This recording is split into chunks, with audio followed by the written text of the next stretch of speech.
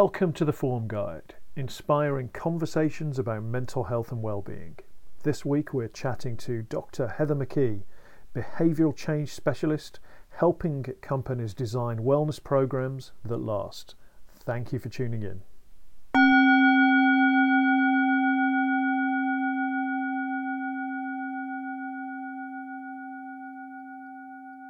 Hey, so Dr. Heather McKee, welcome to the Form Guide. How are you today? I've got that in my head. Super freak. So that was Super Freak by Rick James, obviously very famously sampled by MC Hammer and You Can't Touch This.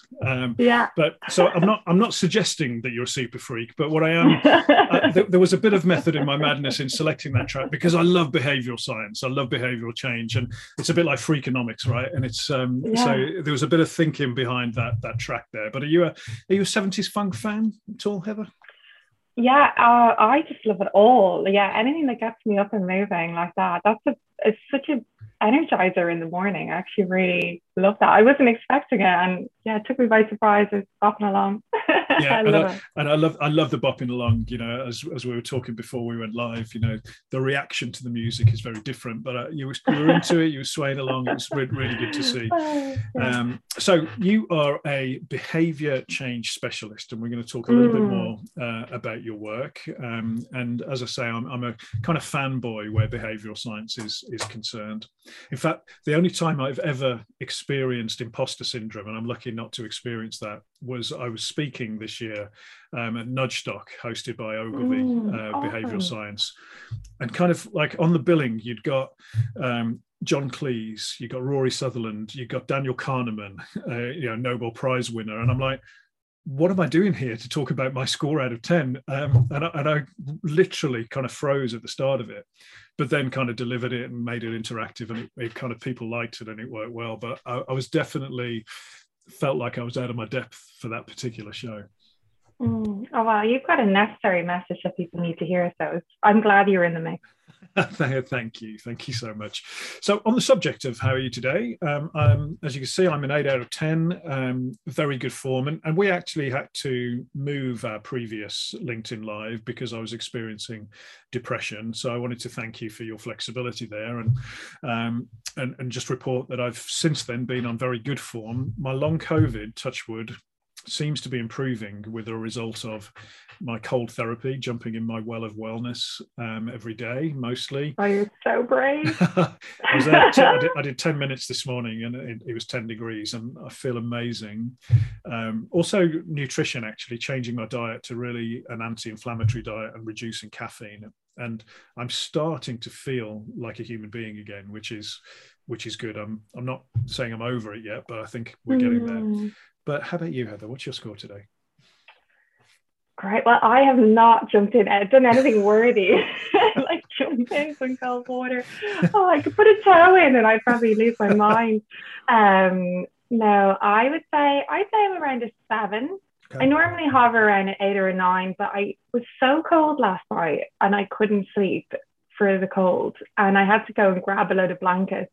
And still woke up freezing this morning. But the thing I always think about, 2 of my friends have newborns at the moment, and the thing I always think about when I wake up is like, you know what, I could have a newborn, and for them a good night's sleep is like 3-4 hours, at best, so I just always think of them, and in a way it kind of makes me smile. But I went out for a walk in the park, and it was that kind of put a pep in my step then after that. So I'm back on form now. Yeah, well, that's pretty worthy, and sleep is a big driver of our wellness, isn't it? And you're hoping you get a warm and good night's sleep tonight.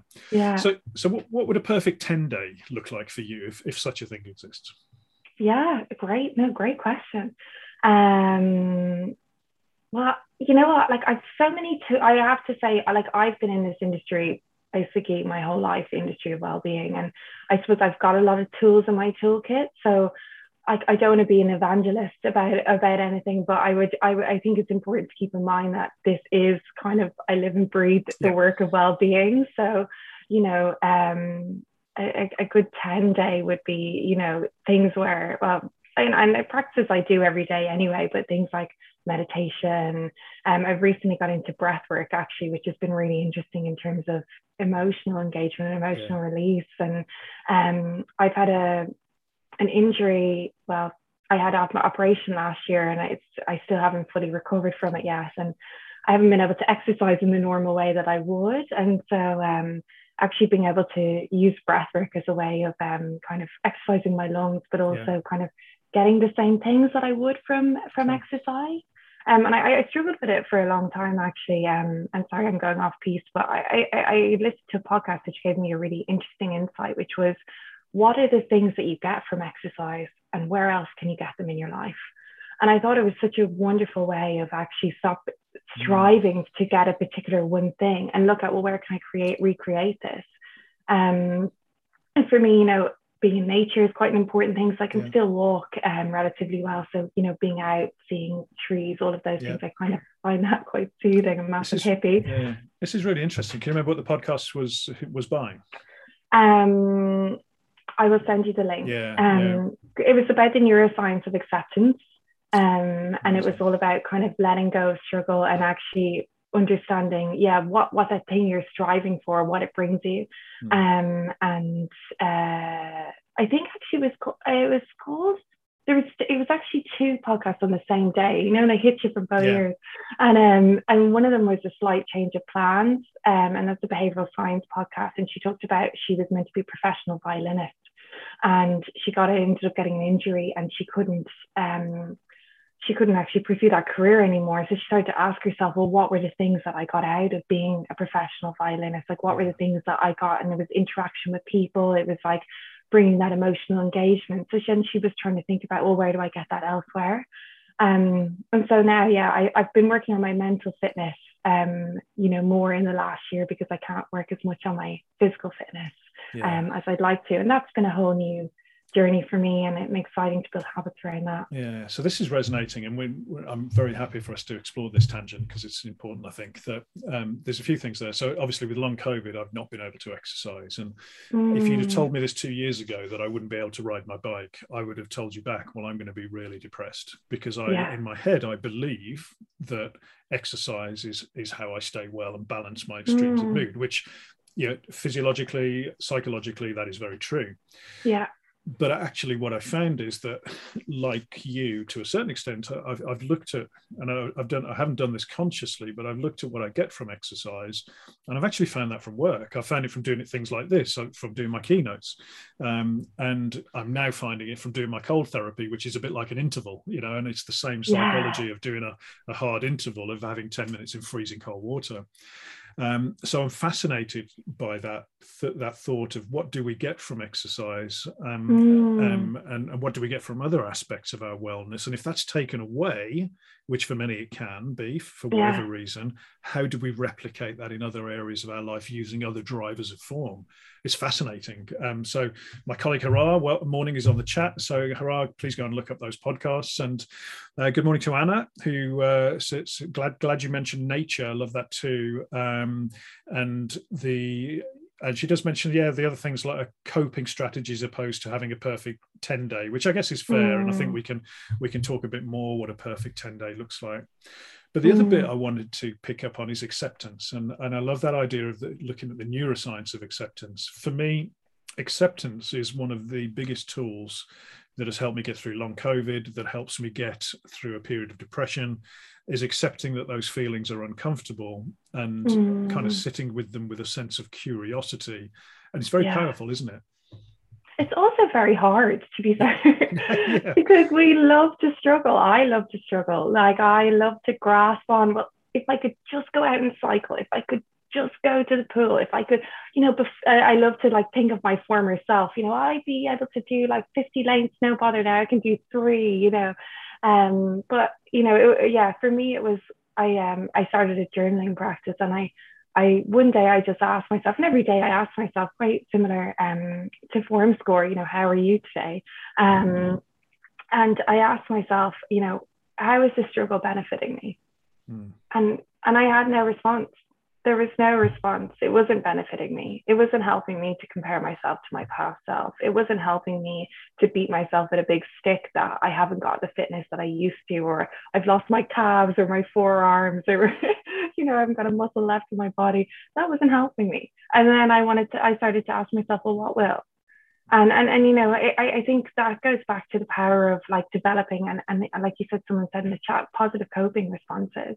And you know, it took me a while to actually develop a journaling habit, and I know an awful lot about habits, but it just didn't seem to sit with me. It wasn't something that I found a place for in my life. And then the more I started to engage with it, the more I saw that actually it provided this objective, reflective way of actually dealing with what life throws at all of us. And you know, the place I got to with acceptance, and it wasn't like, you know, I levitated off my seat and came to this like higher place of acceptance. It was more like, how is the struggle benefiting you?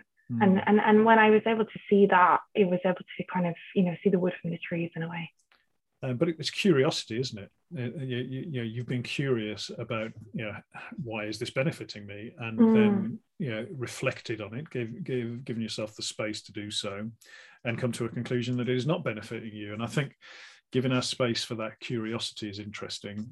The bit about the struggle as well. I mean, I talk a bit about kind of, yeah, self-care not being selfish, but being an essential component of high performance. And I think in certain workplaces and environments, it might seem as quite indulgent to look after oneself, whereas actually we need to do that to be at our best. You know, elite athletes get this right, whereas in the workplace, we often think we've just got to struggle, push, strive, skip holiday, work through weekends, work long hours to be successful. And the reverse is true, isn't it? And it's so, I always talk about this. I do a talk about self-kindness being the hidden habit, you know, that helps long-term success. And, you know, actually, we think if we're going to be kind to ourselves, we're going to sit in our PJs and watch Netflix and order pizza all day, which would be nice for a while. But, you know, they've shown that in the studies, they've shown that those that have the most compassion have lower anxiety, lower depression, lower rumination, lower body shame, are much more likely to actually stick with their goals, much less likely to procrastinate.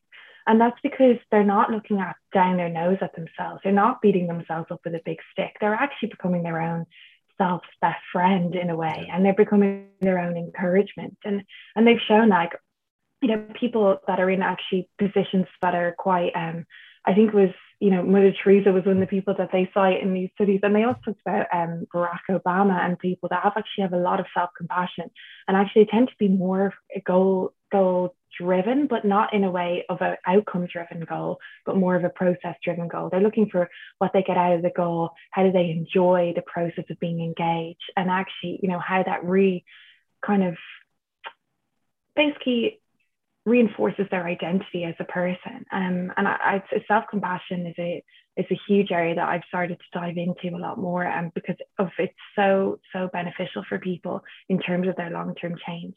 And even if you look at it kind of neurophysiologically, like, you know, if we're beating ourselves up about the small changes that we make, you know, we're not actually making those changes rewarding, and therefore we don't want to engage with them any more. You know, if we look down our nose at ourselves and say, oh, well, I didn't cut down enough sugar yesterday, as opposed to, well, I drank more water, I switched, you know, my last caffeinated beverage to, you know, non-caffeinated. If we're looking for what we didn't do rather than what we did, it's just going to be a long list of, you know, falling short and failings and everything else. Whereas if we look for the wins, and when you said to me, actually, what would a 10-day look like for me? My immediate thought was, I'd look back on the day and be able to say, you know, the X, Y, and Z were my wins, but not even realize that I was trying to achieve a 10-day in any way, that it just happened. And then, you know, the kind of perfect storm of things falling into place. But self-compassion is huge, and it's so important. And one action I always kind of say that you could do, and this comes from Dr. Kristen Neff, who's a prominent self-compassion researcher, and very much in line with form score philosophy, is to ask yourself throughout the day, what do I need to feel nourished in this moment? And that doesn't necessarily mean just food, but it could be because you could have been on meetings back to back, or you might not have eaten enough for breakfast and left yourself short, or you might be a little bit dehydrated. But it also is things like emotional nourishment or social nourishment. You know, have you not talked to another human today? Do you need to go and ring your grandmother? Could be a moment of silence, a moment of do you need stillness? Space away, yeah. Do you need to watch a funny video on YouTube to make you laugh? Yeah. You know, and the more we can kind of check in with ourselves, and we can do that obviously in our heads, or we can do that via journaling, you know, the more we can actually know ourselves and get to know ourselves. And instead of actually caffeinating our way through the struggles and striving our ways through the struggles, we can actually learn to nourish our way through what's hard and bring kindness to what's hard. What a lovely question that is. You know, what do I need to nourish myself right now?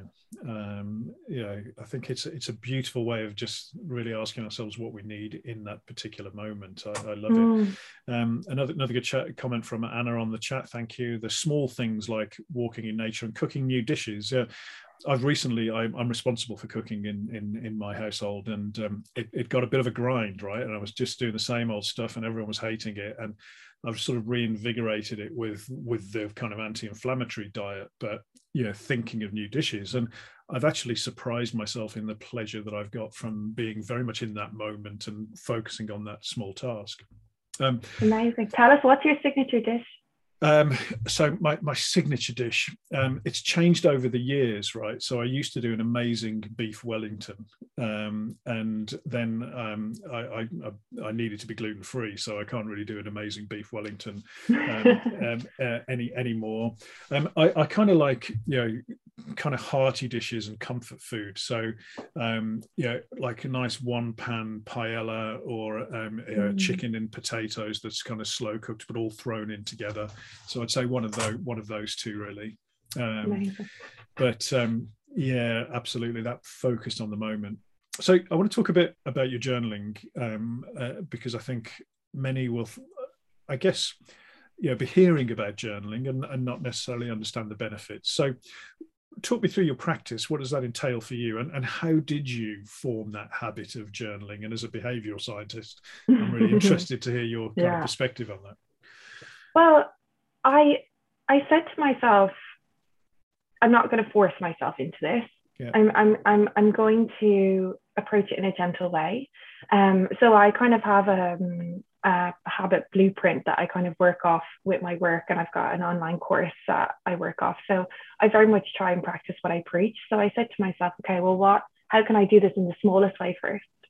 And then I said, when and where is it going to suit me best to do?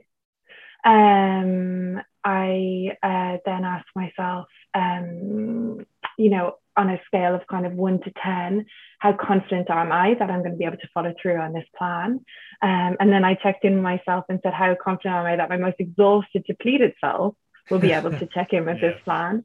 And I would say to anyone, if they're asking themselves that, if it's anything less than a 7 out of 10, you've got to make it easier for yourself. And also, and like you said, Rob, you know, you flipped it and said, well, actually, what would it take to get to a 10? So I asked myself all these questions, and I kind of settled on a time of day that worked for me. But I wasn't religiously, rigorously tied to that time of day, but I knew that that was going to be the time that worked best. And I said to myself, one sentence. That's all you have to write. One sentence.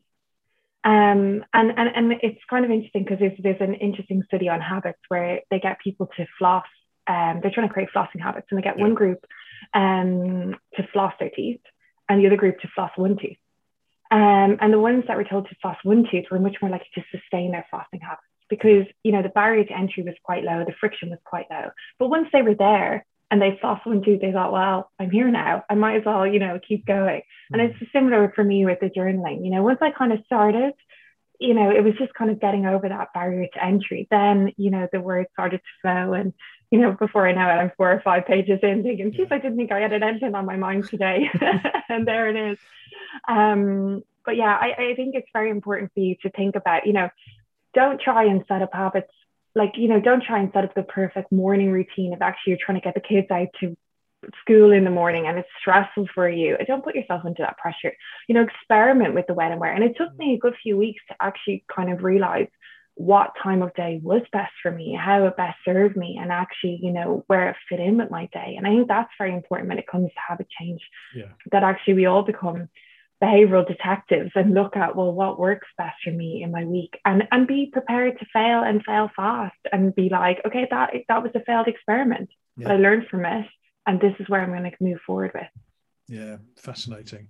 And I think you're right that idea of the magnitude of the task can stop us starting, can't it? Sometimes I love that, just giving yourself permission to write one sentence and then seeing what happens.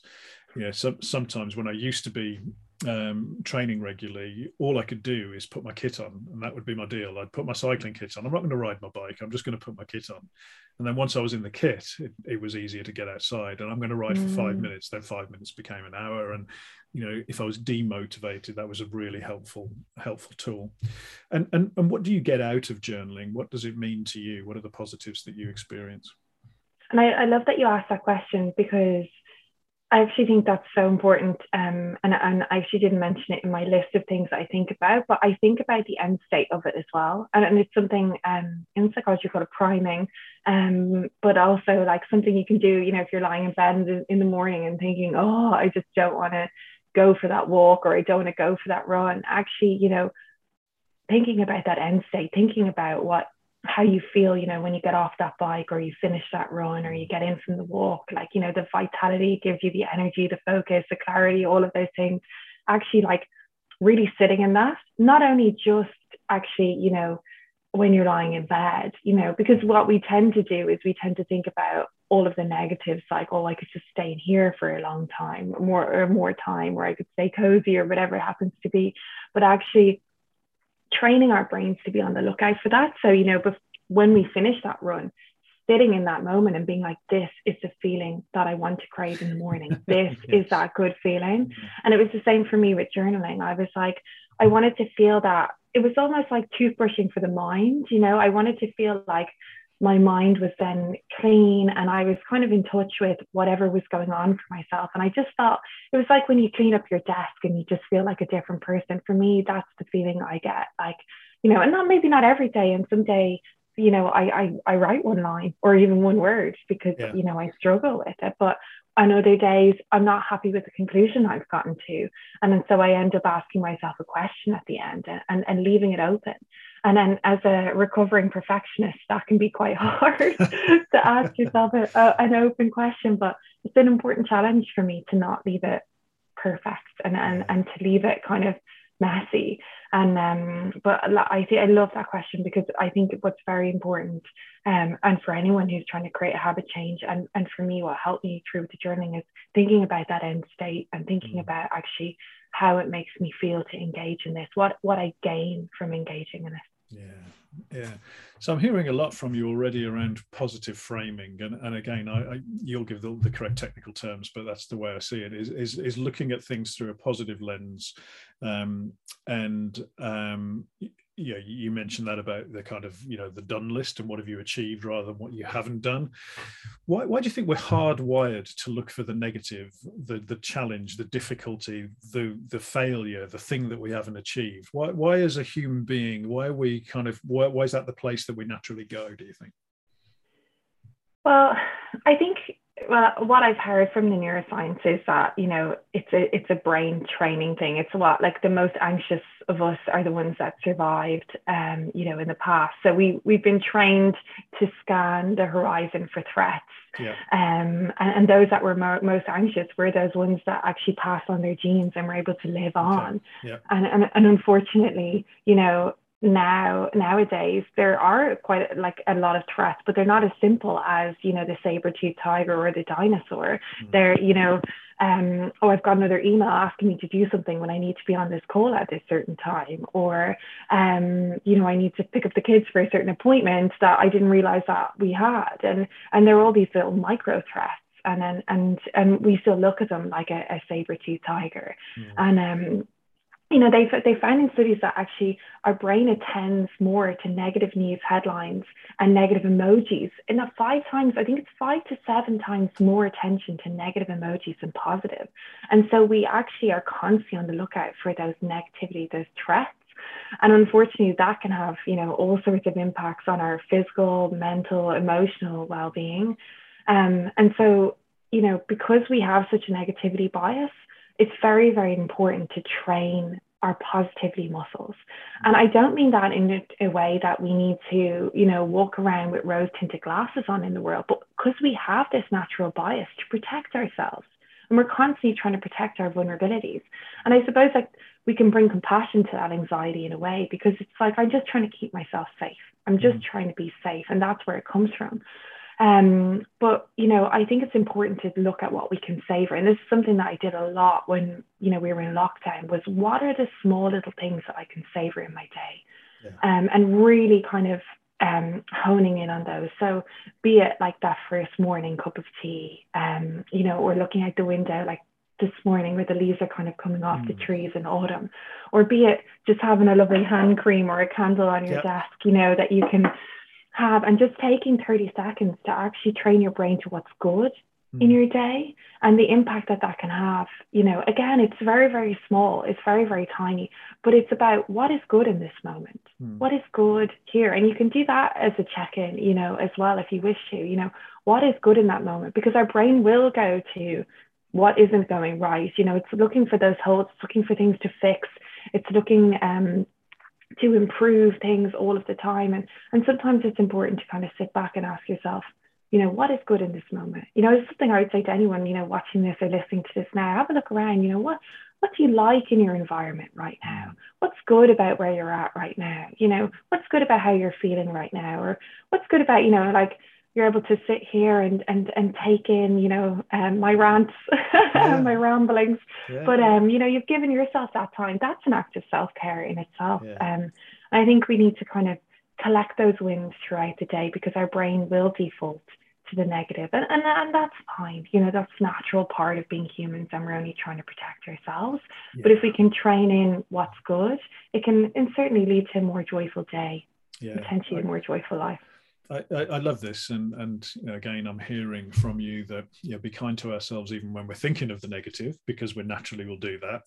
But there's hope here, because it is possible to train ourselves to look more at the positive. And I found this because we were talking again before we went live about the advisor and investor update that I put out each month for FormScore, and I absolutely love doing this, because I follow what's great, what's good, what's bad, what's ugly, and put things into categories, and it forces me to reflect on what's happened in the month. And of course, what I find is that there's more in the great and the good, and there's some things in the bad, and there's an occasional thing that's in the very bad or the ugly. But actually, on balance, I'm really net positive of lots of good stuff that's happened over the month. But if I were to tell you that without kind of going through that process of reflection, I'd be probably focused on, we haven't grown sales by this, or we haven't achieved that on the product, or because that's the natural place that we go. And so that, and I've heard others use this idea of a done list rather than a to-do list. What have you done in the day? And reflect on that, because it gives you that sense of achievement, that sense of positivity, that sense of actually, I'm doing good here, which we are, right? Generally. And it's interesting because, I have this thing I do with my husband over dinner when I want to kind of launch into a complaint.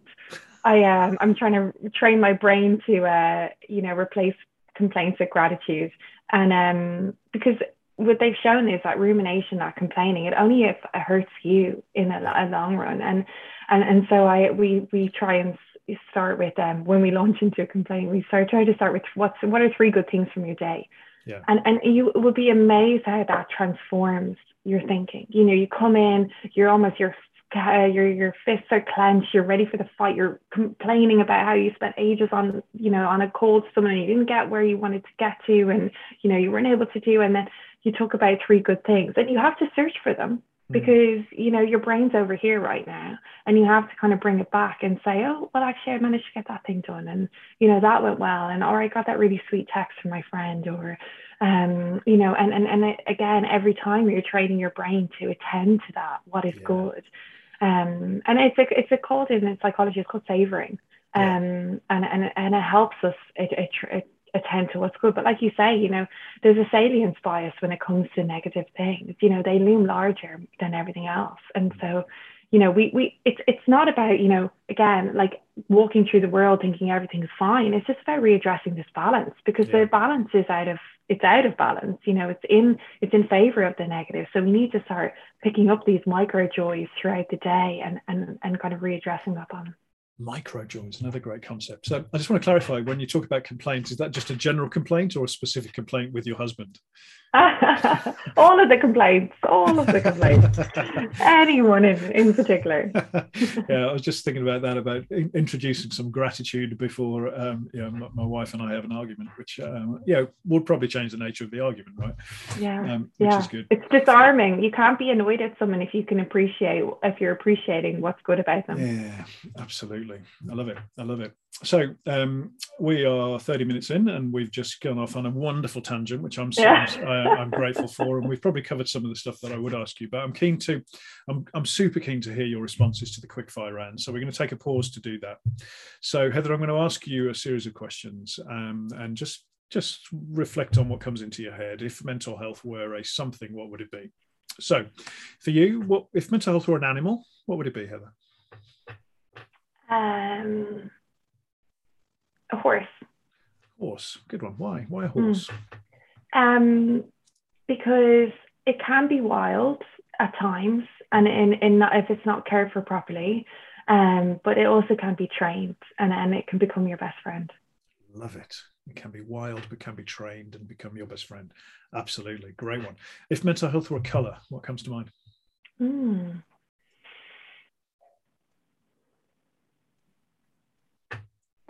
I keep wanting to say green just because it's my favorite color.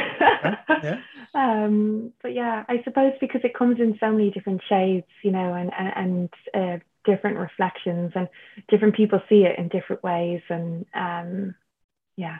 and I also feel like looking at green is quite, just looking at a plant now while I'm talking to you, but you know, that is the science of fractals, and you know, all it's quite passive, you know, and soothing for our nervous systems as well. So that's where I gravitate towards. And obviously very connected with nature, and green trees and all that, which is great. Okay, good. If mental health were a food, what would it be for you? Oh my gosh, mental health were a food. I love these. They're so abstract. If mental health, I would say, can I just say a genre of food? I have to always rebel, don't I? I have to create my own rules. I would say tapas, because it comes in different sorts and sizes, and depending on the day, you don't know what kind of dish you're going to get served up. So I like it. The different components, the tapas of mental health. Love it. So if mental health were a song or a piece of music, what springs to mind? I would say more like an orchestral or a symphony, because you know there's multiple different parts to it. You've got those kind of deeper brass instruments, and then you've kind of got the lighter strings, and I would say, because there's layers to it. So layers of complexity. And any particular one that springs to mind that would be emotive for you or fit the bill? So there's a beautiful song called La Onde, which is the wave. It's I can never pronounce his name. He's a pianist, Ludovico Engioni. I'm going to just like horrifically, I've just totally botched that. But he's got a beautiful piece of work that's got quite a few layers, although maybe less strings. So I don't know if there's strings in that one, but okay, like it, like the sound of that. We'll have a listen to that. So if mental health were a holiday destination, where would it be for you?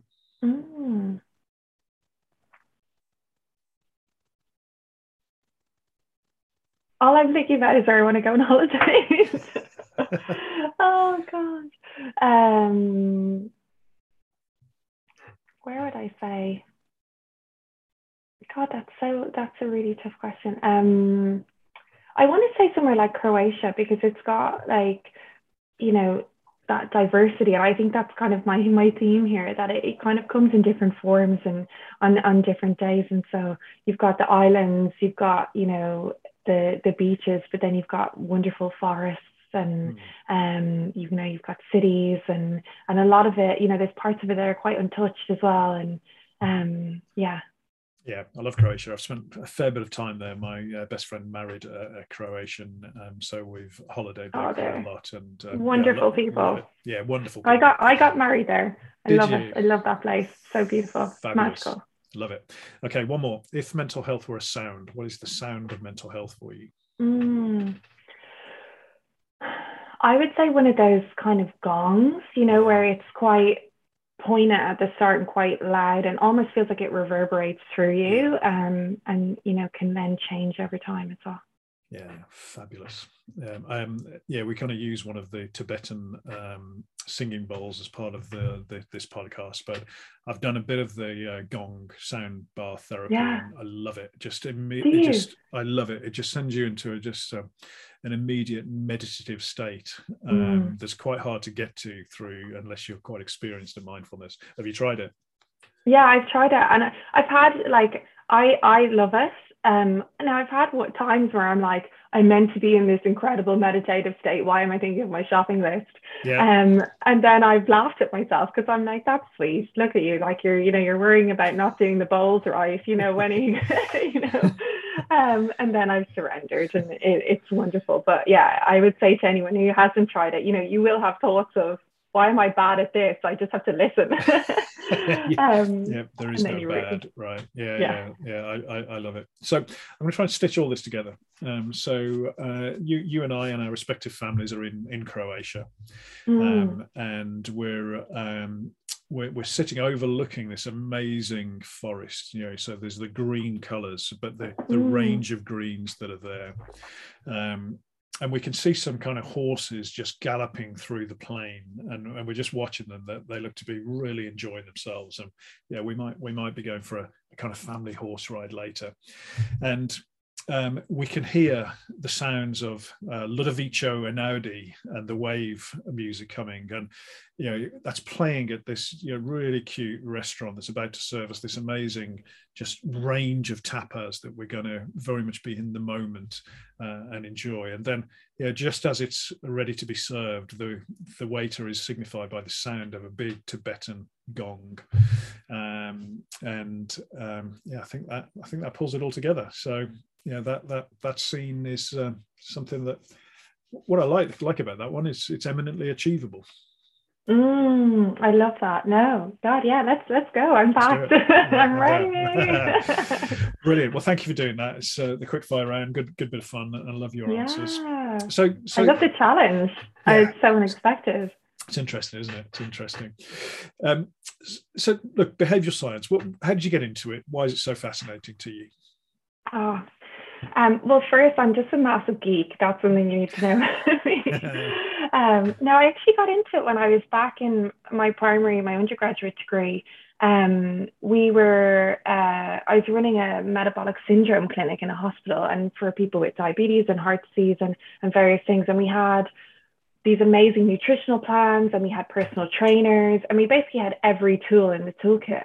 But yet people weren't able to make their habits stick, and it really frustrated me. And I was like, I don't understand. Like, they've got everything. Why can't people make this happen for themselves? And I ended up sitting down with all 60 people in the clinic and actually asking them, like, you know, what's getting in the way? Why isn't this working for you? And I think that just got me really fascinated by it, because I kind of see it like this. You can have all the perfect ingredients in the recipe for health. So you can have, you know, the sleep hacks, the perfect nutritional plan, or, you know, the perfect exercise routine.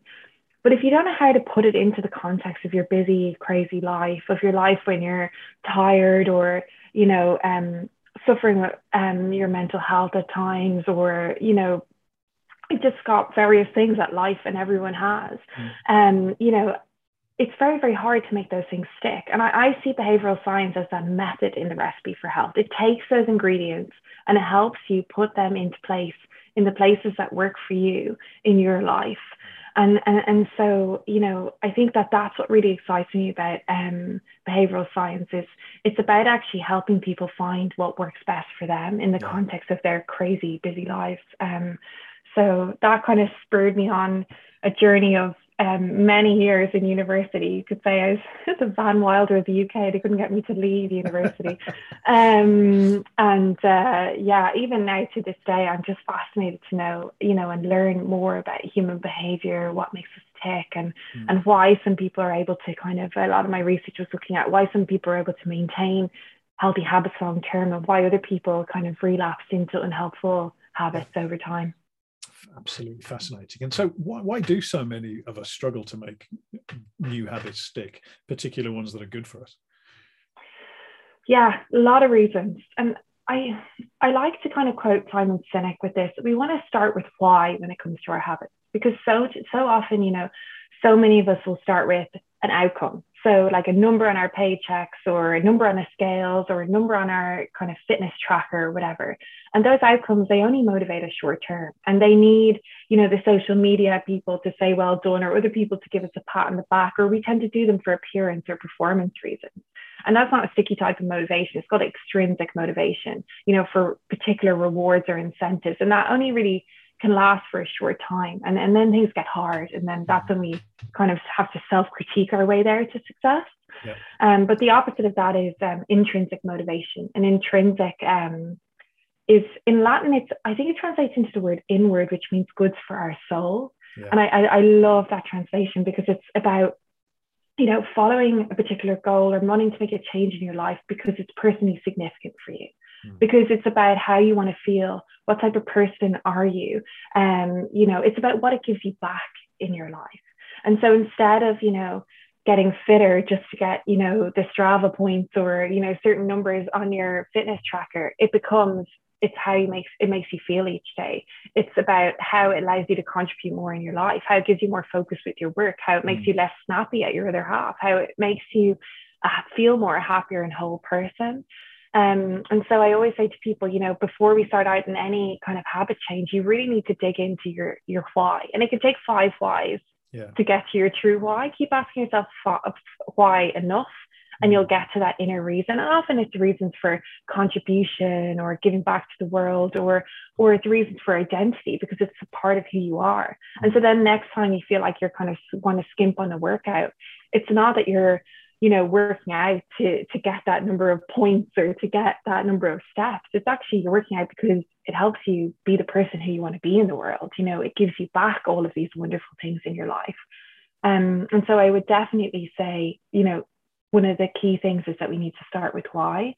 Another key thing is that we often put ourselves under far too much pressure. You know, January is coming up now, and like, you know, New Year rolls around and we're like, okay, well, I'm going to like eat no sugar. I'm going to give up alcohol. I'm going to walk every day. I'm going to save loads of money. I'm going to be nice to my siblings or whatever. And actually, the more goals we add in, the more we take away from that focal goal. And it's a concept called goal dilution.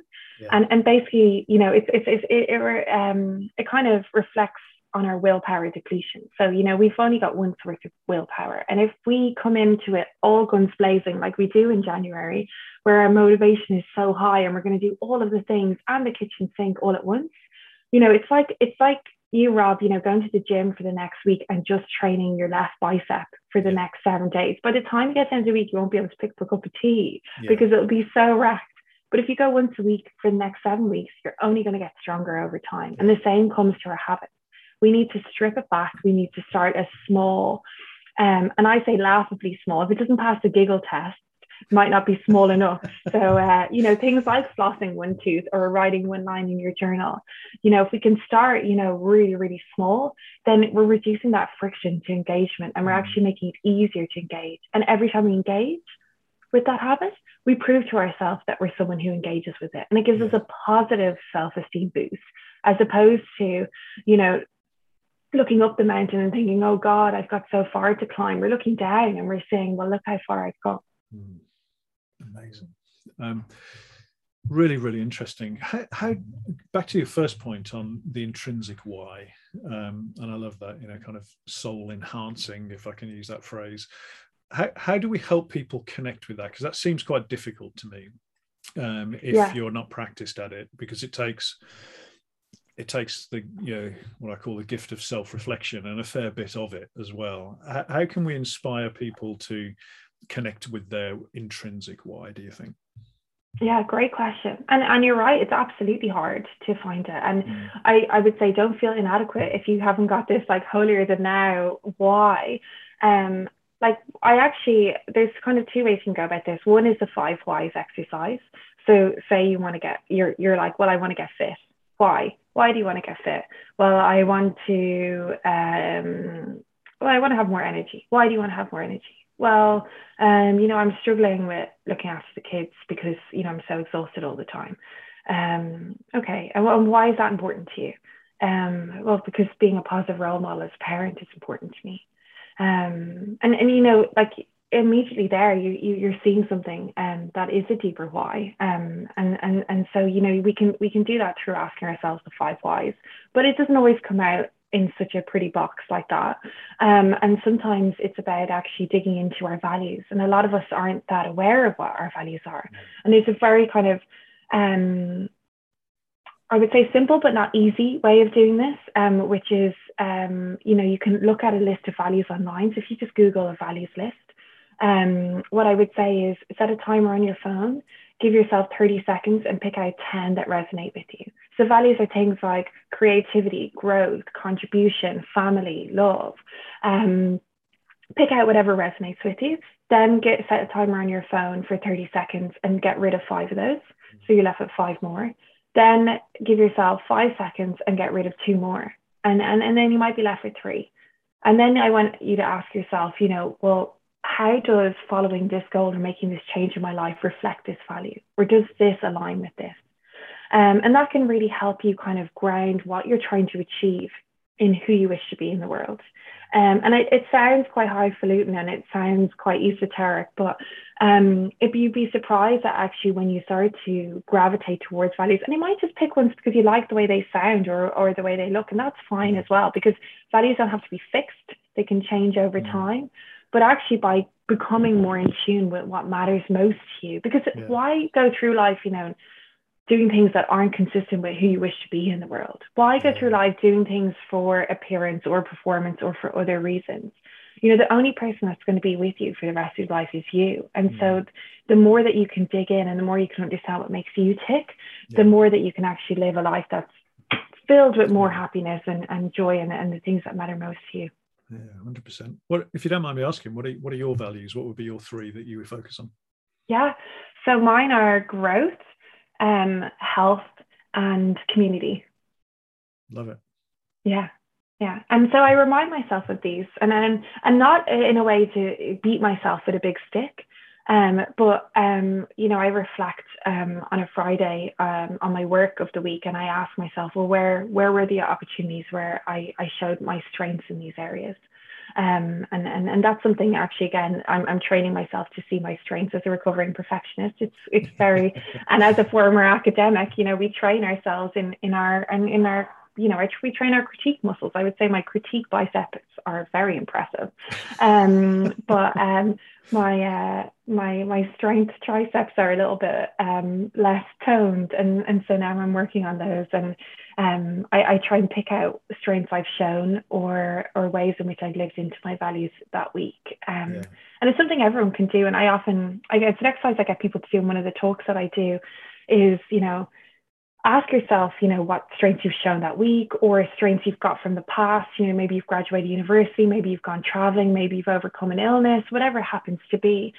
Write those strengths somewhere. I like to get arty about it and actually draw a strengths tree, and the strengths are the leads.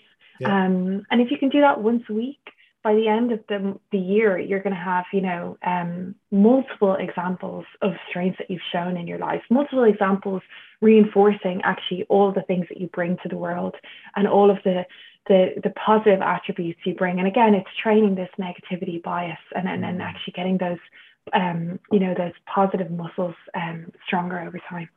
Yeah, love it. Absolutely love it. And, you know, it's sort of inspiring me to think more consciously about these things. You know, I think I've got a strong value set around, you know, kind of health, family, making positive change, making impact, inspiring people. But they sort of evolved as I've evolved without me giving it much thought. And I think there's a useful exercise of self-reflection to define those a little bit, I think, which I will do. Obviously, we're very interested in well-being here on this show, and you and I are very interested in well-being. How important is the stuff that we're talking about to really help people get on a well-being journey? And you know, that's what we're trying to do with Form Score, is give people the space to reflect on how they are and then act on maintaining good form, or getting to the next Form Score, or just being more intentional about managing it. I guess my question is, you know, is how important is thinking about some of the behavioural change ideas to encourage people to really be intentional about their wellness? I'd say it's vital as long as you use it in a way that is supportive of you. So yeah. Don't use it in a way to be hard on yourself about it. Don't say, well, oh, Heather says journaling and I don't have a journal practice, or, you know, everyone's going and dipping in these freezing cold ice baths and I'm not doing that. So, you know, I would say, one thing I would say is, you know, we're all looking for that silver bullet. We're all looking for that one thing that's going to make everything change. And I think it's time that everyone kind of stops and sees that you're the silver bullet. And, you know, the only way to kind of really change is to grow your strengths and grow your skills and trust that you know, have the power kind of, I was going to sound so cheesy, you have the power within you, but, you know, ultimately that is true. And I like to look at it. This is also extremely cheesy. God, you caught me on a cheesy morning, but I think about it like, you know, like the Wizard of Oz, and Dorothy has those ruby slippers, but she has to go on a journey, you know, to find, you know, and she meets friends along the way and they support her, and she learns different skills and she learns about her strengths and she learns about what is good about home. But ultimately, you know, the power to go home is always inside of her. And I think we've all got that power inside of us. We just got to go on a little bit of a journey to learn what works well for us to get there. And behavioral science can support us in that journey. Amazing. So you've just answered the question that I was going to ask you, which is, what would be your one well-being golden nugget, the bit of wisdom that you're prepared to share? But I think my ruby slippers. I think you preempted me. But yeah, you are the silver bullet. We are the silver bullet. We have it within us, and we do need to start looking for the panacea, or the one thing that will, you know, if we do this, we'll be well. It requires consistent, habitual effort, curiosity, exploration, lightness, reflection, all of those things we've been talking about, but it is within us all. And what a wonderful way to finish. Heather, that was such a good conversation. Thank you. We've just chatted for, you know, 53 minutes. Wow, it felt like 3. Yeah. So thank you so much. I really enjoyed hearing your perspectives and chatting to you. So this is the Form Guide, inspiring conversations about our mental health and well-being. I think our next book guest is Andy Holmes, who is the global head of well-being at Reckitt, and he talks a lot about being more human and creating more human workplaces. So I'm keen to hear Andy's perspectives in a couple of weeks. But Heather, thank you so much. You've been an amazing guest. Thank you, Rob. Thanks for your questions. I really enjoyed it. Thank you. Thank you.